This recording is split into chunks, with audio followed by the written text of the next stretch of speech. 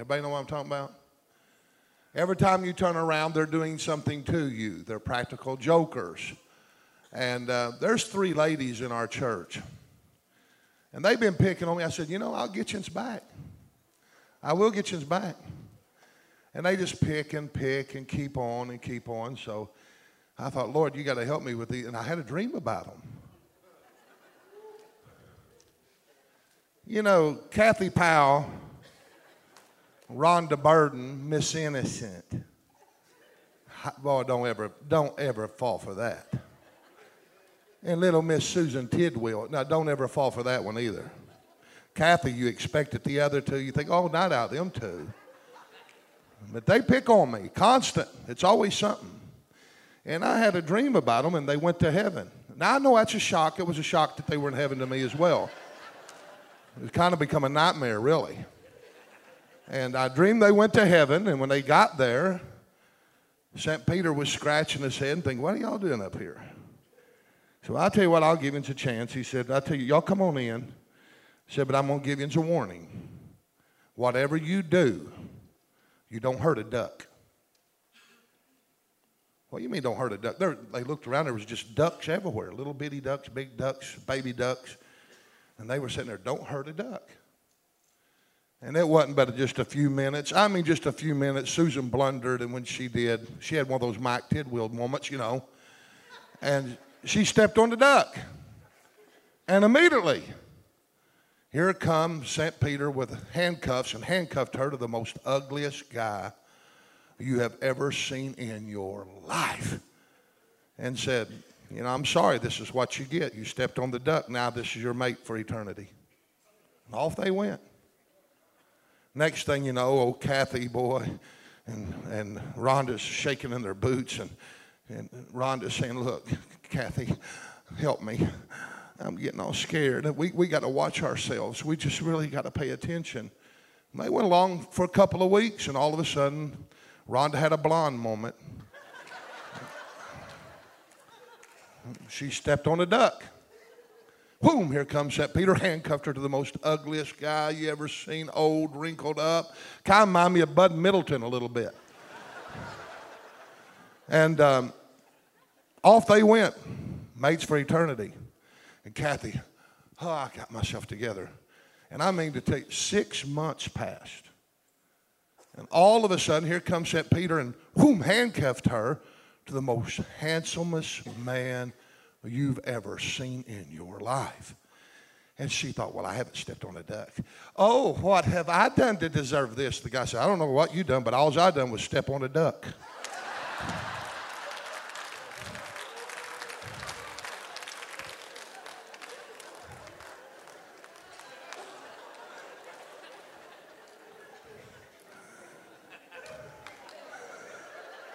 Can we go home now?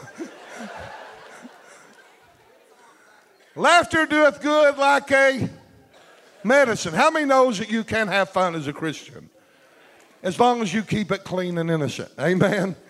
Hallelujah. So those of you that have any thought of, picking on the pastor, remember, I get the microphone every Sunday. Amen? If you have your Bibles, turn with me to the book of Psalms chapter 13. Psalms chapter 13. Starting with verse 1, if you'd stand for the reading of the word of the Lord. And, before we do, I forgot our declaration. Can you put the declaration up first, guys? I'm sorry about that. All right, you ready? Lord, today by faith, we declare that we are walking in the manifestation season. As your faithful remnant, we will house your very presence. We are the righteousness of God in Christ Jesus, and he has delivered us from all of our troubles and all of our fears. We are no longer victims, but we are victors in Christ. We will not be deceived by the lies of the enemy, but we will give health, healing, and wholeness to the hopeless and those in despair. We will live under your anointing and see the revealed purpose of Christ in each of our lives.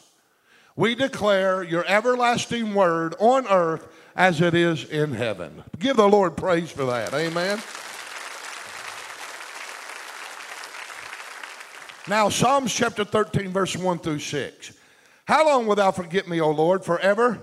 How long wilt thou hide thy face from me? How long will I take counsel in my soul, having sorrow in my heart daily? How long shall my enemies be exalted over me? Consider and hear me, O Lord my God. Lighten my eyes, lest I sleep the sleep of death. Lest my enemies say, I have prevailed against him, and those that trouble me rejoice when I am moved. But I have trusted in thy mercy. My heart shall rejoice in thy salvation. I will sing unto the Lord because he has dealt bountifully with me. Brother Chuck Richardson, would you ask the Lord's anointing on the word, please?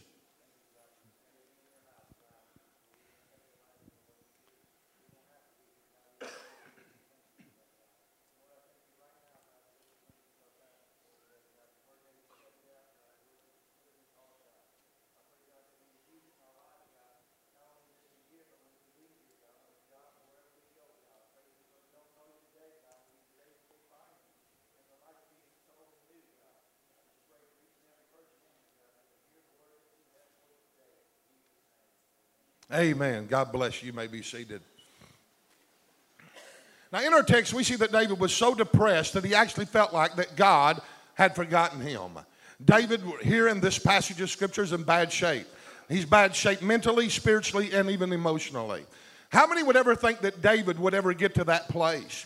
Because the Bible tells us that David was a man after God's own heart. Here is a man, David, a man after God's own heart, but yet finding himself emotionally and spiritually and mentally depleted. Look what verse 1 says. How long wilt thou forget me, O Lord, forever? How long wilt thou hide thy face against me? David actually entertained the thought that God had forgotten him. As a matter of fact, he got into the thinking that God was elusive, that God was in hiding, that God was playing hide and go seek with him. And for a moment, David not only entertained these thoughts, but he embraced it temporarily. He embraced it to the point that he writes these words down in our text as he petitions the Lord in prayer, and he asks him, how long are you going to forget me? Some historians believe that it was at the time that David wrote this psalm that he was running from King Saul. The men of King Saul were hunting David down like an animal. We all know that. He has constantly had to stay on the move to look over his back to make sure that the enemy wasn't going to catch him by surprise. Saul's men were relentless in chasing David. When you study the story, they were in full pursuit of him day and night, never allowing him to sleep, never allowing him to have any time of rest. Day after day, night after night, they kept pursuing him. They were determined to bring David down because they would get rewarded by King Saul. David had come close to death many times by these guys, but somehow he had managed to escape each and every time. And now he's weary. He's drained physically. He's mentally and emotionally depleted. David is at the point of complete depletion. Have you ever been there? How many of you ever felt like that you've been depleted in your spiritual, physical, mental capacities? Of course we have. We have been to those places like David. Here he is at the end of his rope. He's tired. He's frail. He's weak. He's exhausted. He's hungry. He's wore out. And he's running on fumes. And it's during this time in his desperation that he cries out and he writes this and pins it in Psalms 13 to God. God, when are you going to help me? When are you going to come through? When are you going to come out of hiding? Have you ever felt like that as an individual? Have you ever felt like that God has forsaken you or forgotten you and he isn't paying any attention to you at all? Have you ever felt like when you pray, your prayers hit the ceiling and they come right back down in your face and it's heavy and there's no liberty and there's no kind of spiritual atmosphere whatsoever? All you know is that it feels like that God is not there. Have you ever felt abandoned by God like David has? I don't know who I'm talking to today, but I know that the Lord has set somebody up in this service on this good Memorial Day weekend. I was going to preach on the Memorial Day and what it meant, but the Lord changed my mind. Somehow, someone here this morning is asking the same questions like that of David. You've been disappointed, or maybe you have faced traumatic failures in your life. Maybe you've suffered losses. Maybe you seem to be isolated and disillusioned, and you've been wondering, why did God allow me to even get to the place that I'm at? You're saying, God, why have you allowed me to get into this shape? Why am I so depleted? Why am I so void of your presence? Why is it that I don't have any kind of spiritual enlightenment at all in my life? You have been comparing yourself to everyone everyone else, and no one seems to be in the place that you are in. You don't think that anybody has ever faced what you have faced. And can I tell you here this morning, I don't care what you're faced with today or how you feel. It's not about feelings. God wants to pick you up today. He wants to encourage you. He wants to heal you emotionally, physically, and mentally. And even though that you have reached out to him with no avail, you have called out to his name, nothing seemed to happen. You have been whispering, you have been yelling, you have been screaming, you have been crying, you have been doing everything that you know to do, and yet it seems that he's not come through for you. Yet I want you to know, even though that you've done that, yet he is still the only one that can help you. We have to realize whether we're saved or whether we're not, life is still life. And in life we all share similar experiences. We all experience sorrow and loss and disappointments, frustrations, failures, and fears, and the list goes on and on and on. But we as believers have to stop letting life do something with us, and we're going to have to take charge and let us do something with life. Can I have an amen? This is what that Jesus was talking about in John 10:10, when he said, the thief cometh not but to kill, to steal, and destroy. But he said, hey, I've come to give you life and to give it to you more abundantly. How many believes that there is abundant life in Jesus Christ? No matter what you're going through, no matter where you're at, no matter what you're married to, no matter what job you have, no matter what side of the tracks you live in, or what kind of financial status that you live under, God wants you to have abundant life. Can I have an amen? This is why that Paul said in Philippians 4:13, he said, but I can do all things through Christ who strengthens me. Every difficult time that we face in life, God will give us the strength to go through it. I believe that. I believe that with all of my heart. This is a solemn promise of God, and God cannot lie. I don't care what you're going through, God has the ability to see you through it. God's promise is that he will see you through it. He'll never leave you. He'll never forsake you. We quote those scriptures all the time. But anybody in this place this morning ever prayed and it seemed like that you can't find God? If that has ever happened to you before, would you just raise your hand? Raise your hand real high. Now I want you to look around this sanctuary. Keep it up. I want you to look around this sanctuary, all of you, and those of you that thought you're the only one that ever felt that way and that no one could ever identify with you, just look around. All along, there were multitudes of people that can identify where you're at. We have all been to that place when we felt like God was not listening. We have all been to that place when our prayers just bounced up and bounced back down. Heaviness, no life, no joy, no nothing. There were times that when we walked in the sanctuary that we just flop down and we're just going through the motions because we're mostly depleted. We've all faced that. We've all went through that. We have all felt skipped, abandoned, forgotten, less important, outcast, and plain old rejected by God. We've all felt it. David could not find God as he thought within himself, but he felt like that God somehow had forgotten him. But I want you to notice something, that even though that he felt like that God had forgotten him, but yet that was not his main concern. You say, how could that not be his main concern? Because there's an underlining element of faith in this passage of Scripture that most of us don't even pay attention to, and the Lord showed it to me. This is one of the most simple sermons I've ever preached in my life. It's no deep revelation or anything like that, but I'm able to preach to you today of something that I just experienced in my life, and I'll tell you the testimony a little bit at the end of the sermon. But as I begin to look at this passage of Scripture, I thought, oh wow, I have never seen that before. But David knew that God was able to keep him, or he would not have been petitioning him. He would not have spent time in praying to him. And it may be true that he felt like that God had forgotten him, but he showed a level of faith by saying, how long?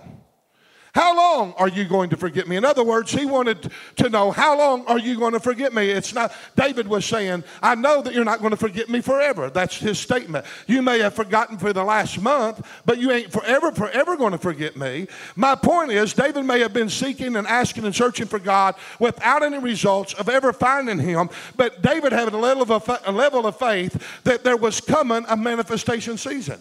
David was saying, how long is this going to happen? In other words, David just wanted to know, how long are you going to hide your face from me? How long is this process going to last? How long am I going to be in this season? How long is it before I see your glory? My point is that David never gave up on God. Even though he sought for him, he beseeched him, he asked for him, he done everything that he knew to do and could not find him, yet David was saying, I'm going to find you.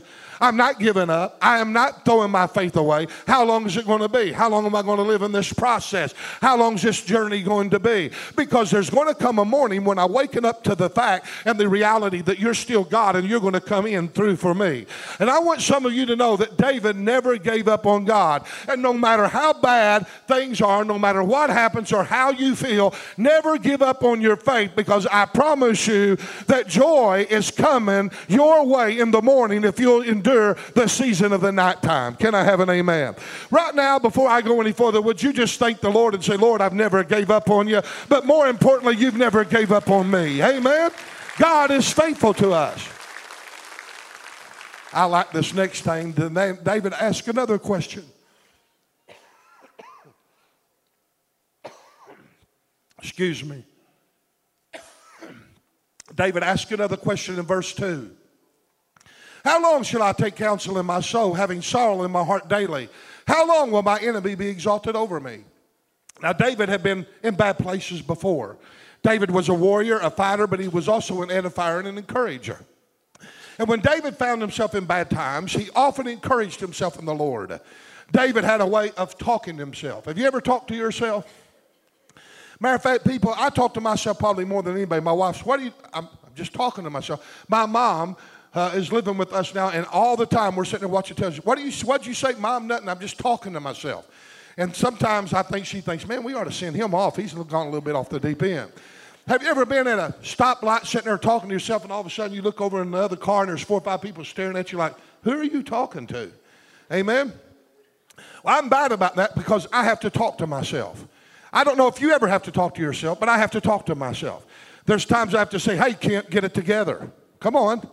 Hey, Kent, cast that thought down. That ain't right. Hey, Kent, I'm constantly talking about this is what David did. He had a way of keeping his thoughts from wandering and getting them out of control. David did in the Old Testament what the Apostle Paul commanded the Corinthians do in the New Testament in 2 Corinthians chapter 10, verse 5.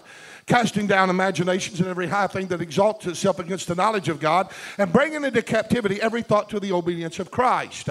David took control over his mind. He cast down evil imaginations that spoke things contrary to God's love over his life. When things come into you in a negative form that tries to tell you in any fashion, form, or way that God's abandoned you, that God's forgotten you, that God don't love you, you have to get a hold of your mind, because that's an evil imagination. That's not Scripture. And you have to bring that down, cast that down, and understand and quote the scriptures that concern the love of God over your life. And that's what David did. He done what Paul said in Philippians chapter 4, verse 8, when Paul said, finally, brethren, whatsoever things are true, whatsoever things are just, whatsoever things are pure, whatsoever things are lovely, whatsoever things of good report, if there be any virtue, if there be any praise, think on these things. In other words, you got to think on the things that are positive. You got to want to think on the things that are of a godly nature. You and I cannot allow our minds to wander in any wonder all the time and take hold of negative voices and negative influences and spirits that's seductive, that is speaking and whispering things into our ears, and take them as validation of who we are, or we will be destroyed. Can I have an amen? David continually kept talking to himself, reminding himself of the goodness of God, the love of God, the faithfulness of God. How many's ever had to do that? How many of you have ever reminded yourself of the faithfulness of God? Of course you have. How many of you ever reminded yourself of the love of God or the goodness of God? Amen? We're always having to talk ourselves and encourage ourselves like David did. David had a great history of talking to himself in the times of great distress. Do you remember in 1 Samuel chapter 30 when the people rose up and wanted to stone David at Ziklag because the city had been burned after the men had come in from war? They had been warned they were David's mighty men, and they come home to Ziklag, and all of a sudden they find out that all of their families have been kidnapped by the Amalekites.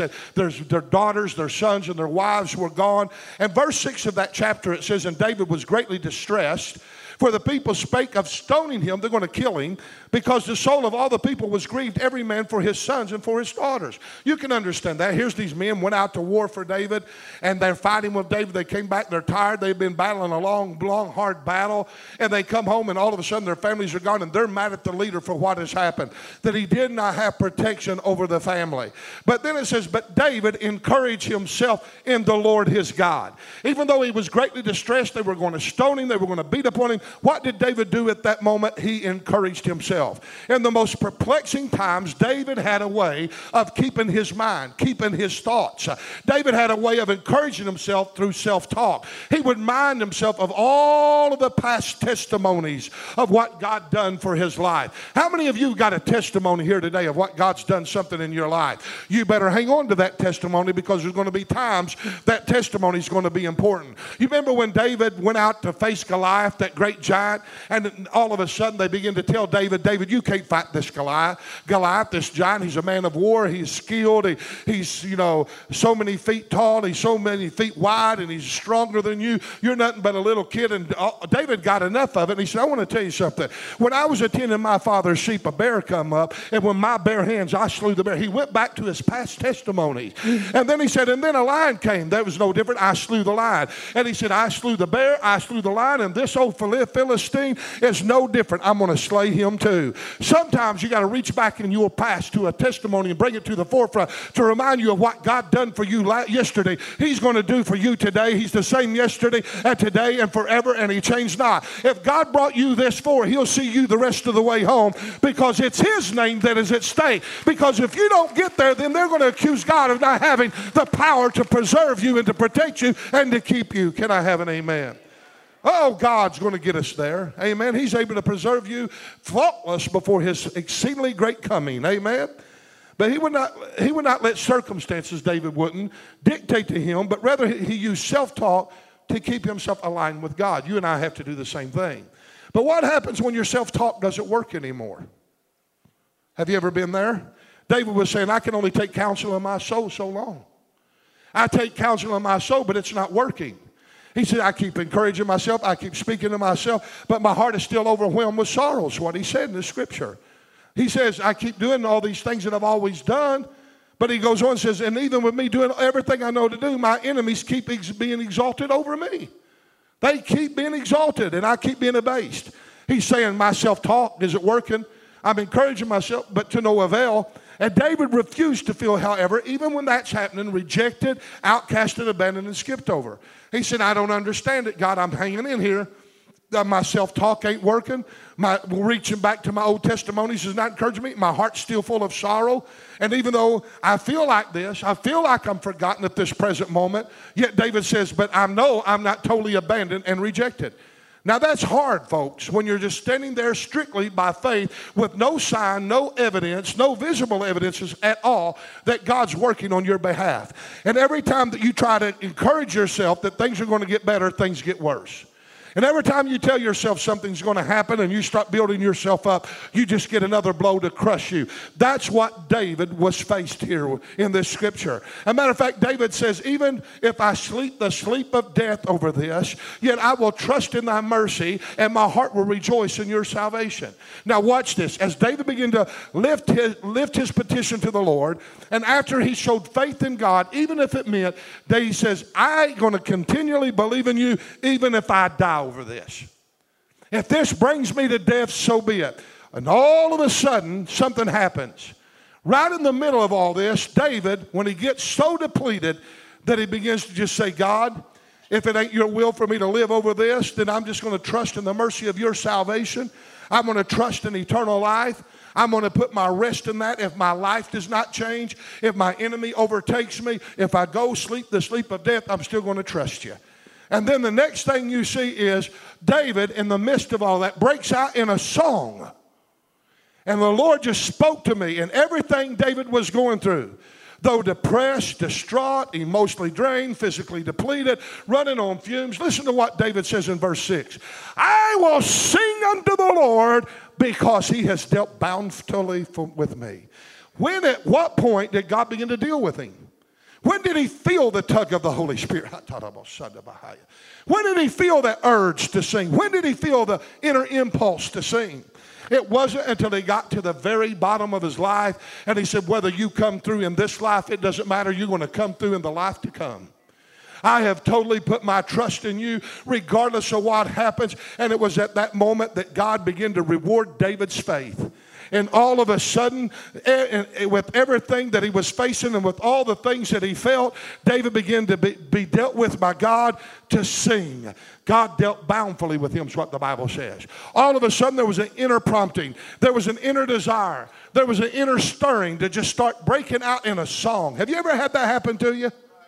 Come on, somebody, am I the only one that's had that to happen to me? Doesn't that sound odd when it looks like that you're about to be overcome by your enemies? When it looks like that you're at the end of your road and all of a sudden you begin to have an inner prompting by God to do something that's so weird? Sing. Don't fight. Don't draw a sword. Come on, don't keep running. Don't keep hiding in caves. Don't keep doing all. Sing. Sing. Hallelujah. When everything looked like there was nothing to sing about, yet God moved upon David with a song. It was just like the story of Paul and Silas, if not, well, is it not, in Acts 16, when they were thrown into prison for casting a demon out of a woman that had a spirit of divination. And when her master saw that the hopes of their gains were gone, they were exploiting the woman for money. When they could no longer get money out of her because they were using that demon that was inside of her for profit, for financial gain. And when they seen they couldn't do that, they took Paul and Silas to the magistrates and they said, "These men, being Jews, do exceedingly trouble our city and teach customs which are not lawful for us to receive or to observe, us being Romans." And then the Bible says that the multitudes rose up against them, and the magistrates rent off their clothes and commanded to beat them. So here they are being beat and they're being whipped. And when they laid many stripes upon them, according to the word of God, they cast them into prison, charging the jailer to keep them safe. Don't let them escape. Who, having received such a charge, the Bible says, thrust them into the very inner prison, in the darkest pit, down in the hole, you might say, and put stocks and chains upon their hands and feet. And but I like that next verse of Scripture. But somewhere between the time they were put in there, whether it be afternoon or whatever, the Bible says at midnight, Paul and Silas began to sing praises unto God, and the prisoners heard them. I like, first of all, it says at midnight, Paul and Silas prayed and sing songs, and the prisoners heard them. Now, there's something that I know that this is the normal thing that happens in my life. When I am distressed, I pray. When I'm in hardship, I pray. Those of you that know anything about God is when he wants to get your attention, he'll take off the floodgates of blessing, allow you to go through something to get your attention. And you know what happens? You'll begin to pray. Amen? But it's in the midst of that prayer that he begins to lead you. And it was here they were, beaten, whipped, in stocks and chains in the inner prison. And all of a sudden they pray, and out of that prayer time comes an urge to sing. I like this. And they began to sing the songs. What song was it? I don't know. It was their song. Maybe it's a song like I sing in the shower sometimes. It's just one I make up. Every one of you are songwriters. Don't tell me you don't do that. I do it. Some of them make sense, some of them don't. Some of them are to be recorded, and I think I'd get rich. Amen? But they just got to singing and magnifying God. God got to tapping his foot, and the next thing you know, and suddenly there was a great earthquake so that the foundations of the prison were shaken, and immediately all the doors were open and everyone's bands were loosed. I like this because Paul and Silas' song not only freed themselves, but it opened every prison cell in that place. We need to sing the songs of deliverance in the church. We need to engage ourselves in the songs of salvation. You know why? Because not only will it free us, it sets an atmosphere that's conducive to deliverance. It sets other captives free. Amen?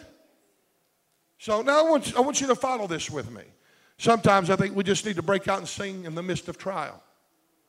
When you don't know what to do, when your back's against the wall, you feel forgotten, you feel like God's hiding. There's one promise we have. God inhabits the praises of his people.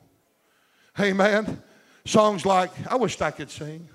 I like that one song, I will sing of the mercies of the Lord forever. I will sing. I will sing of the mercies of the Lord forever. I will sing. I will sing. And it goes on, with my mouth will I make known thy faithfulness, thy faithfulness. With my mouth I'll make known thy faithfulness to all generations. And then he repeats it again. I will sing of the mercies of the Lord forever. I will sing. I will sing of the mercies of the Lord forever. I will sing of the mercies of the Lord. How many love that kind of singing? You begin to just start singing, and all of a sudden something begins to start transpiring in the heavenlies. All of a sudden, that which was heavy becomes lighter. All of a sudden, that which dark becomes to become gray. All of a sudden, hope begins to spring in. Cracks of light begin to come in as you begin to sing because you're punching holes in the darkness. All of a sudden, you know, guys, you can say whatever you want, but what we're doing right here at the church is spiritual warfare with playing music outside 24 hours a day, 7 days a week. That Christian music, we switch tapes not to be so that it won't be so the same old repetitious thing over and over and over. But 24 hours a day, 7 days a week, we're setting an atmosphere in this whole area. Some people that work down the street come up and got a hold, I think it was Mike or Zach or one of them was telling me about it and said a woman came in and said, hey, I want to just talk to you about your music you're playing. He said, oh, is it too loud? We're sorry. No, it's not that. I work right down the street, and she said, I want to tell you, you're doing something in the heavenlies you don't have anything to know about. I'm a Christian, and you're punching holes in the darkness, and you're setting an atmosphere that's conducive to worship. And I want to tell you, there's just something about singing in the midst of trial. It's just about something saying, I'm laying down what I feel, and I'm picking up the joy of the Lord by choice, and I'm going to magnify my God in the midst of trial. I'm going to lift my head higher than I've ever lifted, and I'm going to magnify His holy name, and I'll praise and exalt Him regardless of what takes place in my life. Would you give the Lord praise in this building tonight? Amen. Songs are so powerful. You know music's a language? Of course it is. David played music to soothe the heart of King Saul when he had been tormented by evil spirits. As David played under the anointing of the Spirit of God, the evil spirit that vexed and took over Saul would have to leave, and David's songs then would soothe him and calm him and minister to him. And now we see that it's years later, and it's David who needs the encouragement. He was depressed. He was suffering emotionally. He was battling the spirit of despair.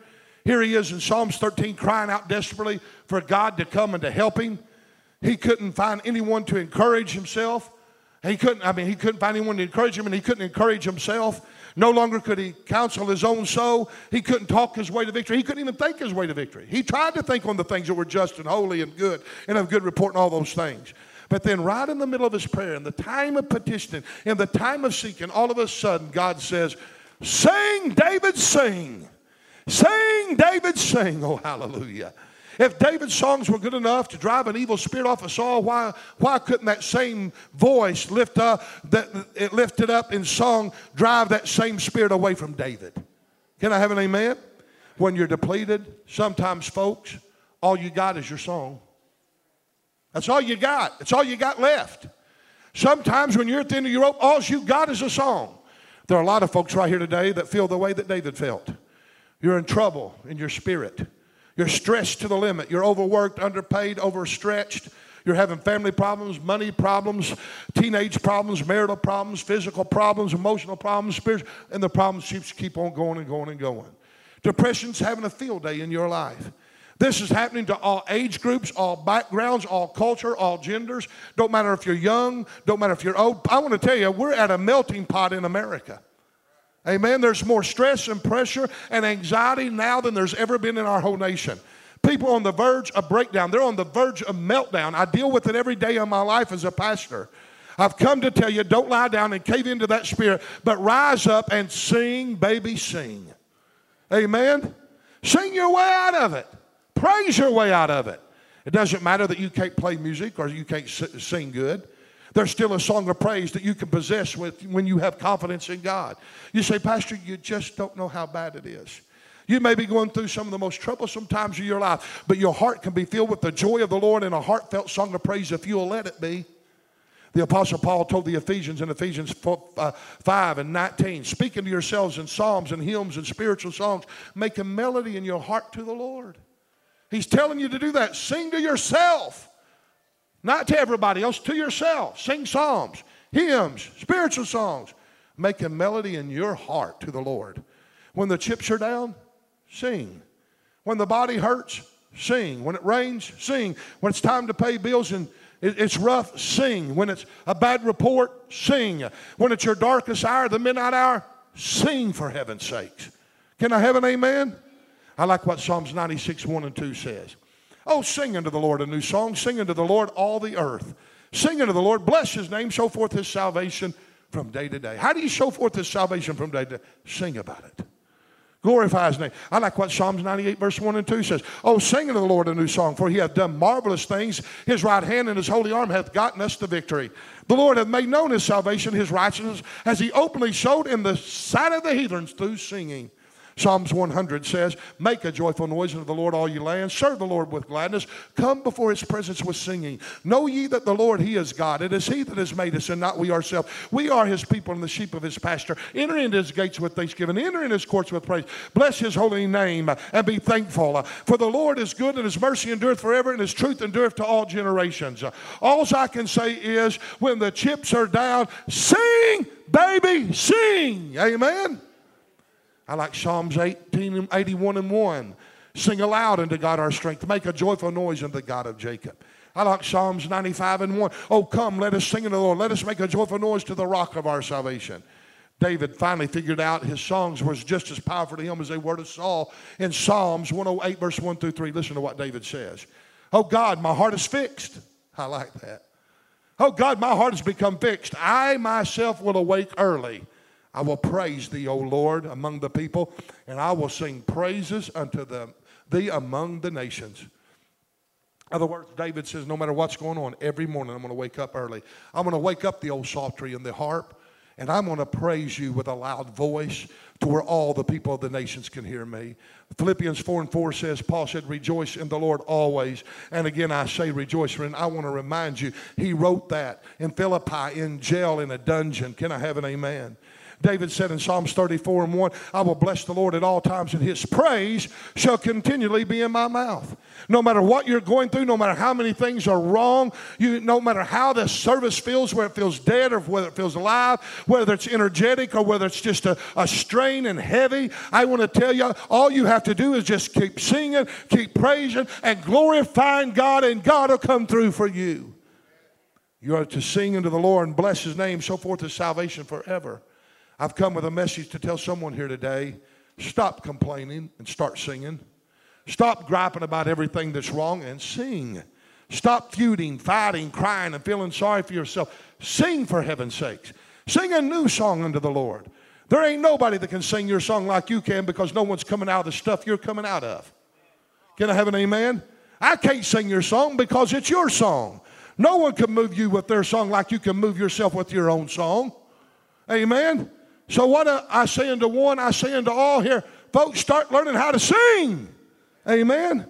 If we keep choosing to dwell on our problems and troubles to the degree that we allow them to become the center of our lives and the topic of our family conversations, we will develop a sense of despair that will lower us into the depths of depression. And before we know it, we'll find ourselves in a dilemma of pain and sorrow so deep and so difficult that we'll not be able to see the light of the tunnel at the end of the tunnel. We'll be caught in it. Despair and sadness and hopelessness and gloominess, rejection will set in, and we'll be so buried in that pit that we'll not be able to come out of it. This is what happened to Israel when they went into captivity. The Babylonians came up and said, sing us the songs of Zion. They said, how can we sing the songs of Zion in a strange land among strange people? So instead of Israel singing the song of Zion and the Lord singing the songs of Zion, it says that they wouldn't sing because they were in captivity. It said, we hanged our harps upon the willow trees, and there they remain in the midst of them. In other words, we can't sing in a strange land among strange people. We're in captivity. So we're just going to hang our harps up in the willow trees and not use them. You know what happened? Because of that, captivity didn't come as early as what it could have came. I'm here to tell you, folks, even in the midst of captivity, sing. Sing. They gave up their praise due to circumstances. They quit singing, and guess what? The Lord's song of redemption and deliverance remains silent. Oh, God. I don't want the songs of deliverance to remain silent. If we keep choosing to dwell on the negative things of life instead of the blessings of God, we will lose our joy. This is what happened to me not too long ago. Just here recently, I'll give you a testimony. There's some of the things I was dealing with. With my job as a pastor, I listen to everyone's problems. I hear everyone's complaints. I listen to their anguish and their circumstances. I see their cries. I see their pain. I see the negatives that's going on in their lives. And before long, I was carrying those things home with me. And I was so heavy in my spirit and so burdened for the people and weeping. And even though I was doing my devotions and I was preaching and I was studying, yet there came a time when I was consumed by all the negative stuff that I was hearing. As a matter of fact, to the point that I just kind of cut the ties for a moment, and the counseling that I do or the meetings that I have, I just kind of started separating them further apart because I began to feel that I was overwhelmed and I was taking them personal and I was trying to fix it for everybody. I was trying to become their Superman, their superstar. I wanted a word for everybody. I wanted to lay hands on them and immediately have things happen. And because there was such negative stuff going on, I allowed it to consume me. And one night I just walked in and I thought, God, where's my joy? God, where's my passion? I'm finding it hard to even study for sermons anymore. God, and when I am studying for sermons, even though I believe that you're directing me, where's the rhema words that was there? They're not as frequent. I'm not as in tune as I once was. What's going on, God? What's going on in my own personal life? What has caused me to not have that real deep sensitivity to you? And all of a sudden, I began to realize that I had been allowing the negatives to override the positives. And before long, it affected my hearing of the Lord. Come on, somebody. It affected my judgment and discernments. It was affecting everything that I was doing. And all of a sudden, this has happened. Time gets away from me, but several weeks ago, months ago, and I finally got into prayer and I said, I'm not coming out until I get an answer from the Lord. I'm just not coming out until I get an answer because I'm a pastor and I cannot allow this to remain very long because there's too much at stake. I've got to be spiritually alert. I've got to be keen. I've got to be aware of what's going on in the spirit world. I've got to have my thumb on things to a certain degree. God, I'm your leader. I'm your shepherd. I got to hear from you and I got to preach right. I got to operate in the gifts. God, I can't do it with what's going on in my life right now. So I went into prayer, a deep prayer. And all of a sudden, in the midst of that prayer, a song broke through in my lips, and I've never been the same. I've been singing it ever since. And let me tell you, it is a song in season for me. Have you ever had a song in season for you where you just wore that thing out? Amen?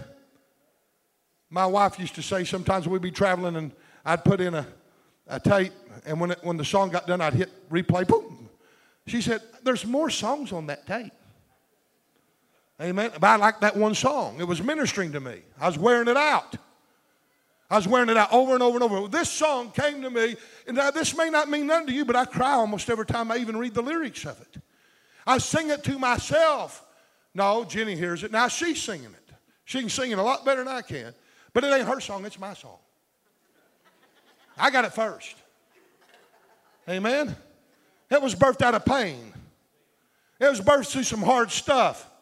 It come to the sense that I had to be like, hey, I got to sharpen my senses here. How do I do it, God? And God didn't come down and make me speak in tongues or make me run an aisle or fall out or my hair stand up on me. He gave me a song. You know what the song is? I'll sing it to you. My days are filled with laughter. My heart has known your peace. I've traveled far, but there's far to go. 'Cause in my heart there's a longing to look upon your face. For where you are, there's where I long to be. You are my King. You are the Lamb, the Lion of Judah, the seed of Abraham, the Holy One, God's only Son. You are the King of who I am. The next verse says, oh yeah, that's great, isn't it? It don't matter if it's great or not, it's ministering to me. Don't matter how it sounds. Every road I've traveled down, this is one that got me. Because he made me reflect back on my past ever since I was a little boy saved. Every road I've traveled down, you have gone before me. You made the light shine out of darkness. I'm looking for that day when I bow before you. So why? So I can lay my crown at your feet. Because you are my King. You are the Lamb, the Lion of Judah, the seed of Abraham, the Holy One, God's only Son. You are the King of who I am. I'm here to tell you today that's changed my life. I'm surprised I can even sing it, because in my devotion time when I sing it to the Lord, I bawl like a baby. Every road I travel down, you have walked before me. And you've made the light to shine out of darkness. And in my heart there's a longing to where you are. There's where I also want to be. Oh, hallelujah. Would you stand with me this morning?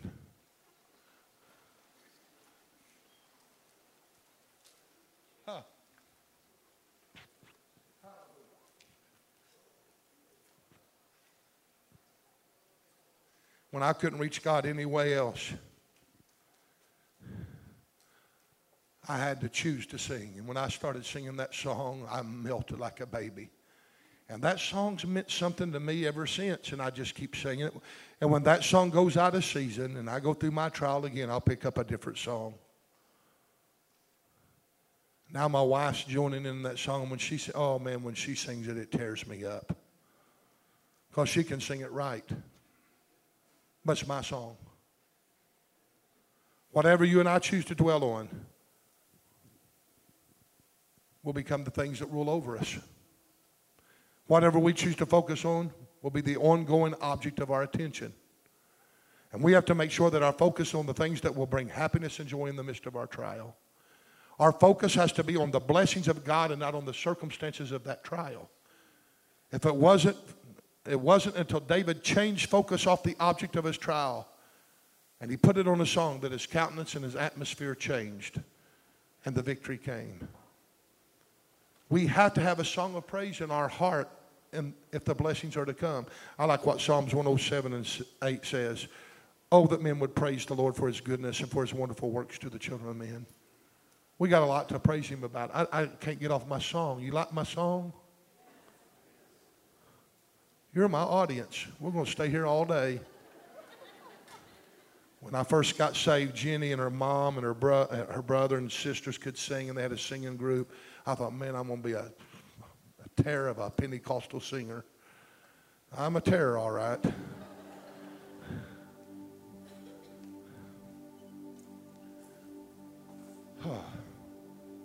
My days are filled with laughter. My heart has known your peace. I've traveled far. Oh, but there's still far to go. 'Cause in my heart there's a longing to look upon that face. For where you are is where I long to be. What a song. You are my King. You are the Lamb, the Lion of Judah, the seed of Abraham, the Holy One, God's only Son. You are the King of who I am. He's my King. And I know right well, my focus is back. My alertness is back. All because of a song that happened in prayer time. I'd like for you to just take a moment, start beseeching the Lord, and say, Lord, give me a song. Whatever song comes to your heart, I want you to make that your daily devotion this week. Just sing it.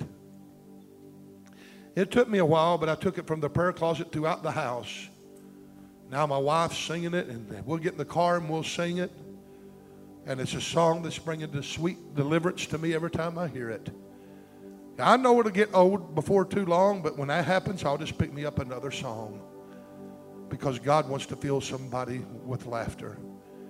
And while the people are meditating on the Lord, if you're here this morning and you say, man, I need a song so bad, Pastor. I need to get my attention off all the things that's negative and all this depression that I'm facing and the heaviness of my life. I just need help. Would you help me to pray? I want you to come on up here. We'll pray with you. But eventually, I want you to find you a song that means something to you, a song that stirs your spirit, a song that soothes your soul. It's got to be a spiritual song, it's got to be the right kind of song, a spiritual song, a hymn and spiritual songs. Make a melody in your heart to the Lord. Is there anybody that needs to come up and have me to pray for them now? If not, I'm going to let you go home and meditate upon the word of the Lord, and I'm going to let you pick out your own song, and I want you to start singing it, and you're going to have deliverance in your life. This is a walk of faith. It's ain't about a feeling. It's about putting to practice what you know to do. And I'm here to tell you, God's going to free some people. Somebody's going to tell me, I want you to write in when you get your deliverance over a song. Hallelujah. Brother Bill, would you come up and pray with Brother Eddie?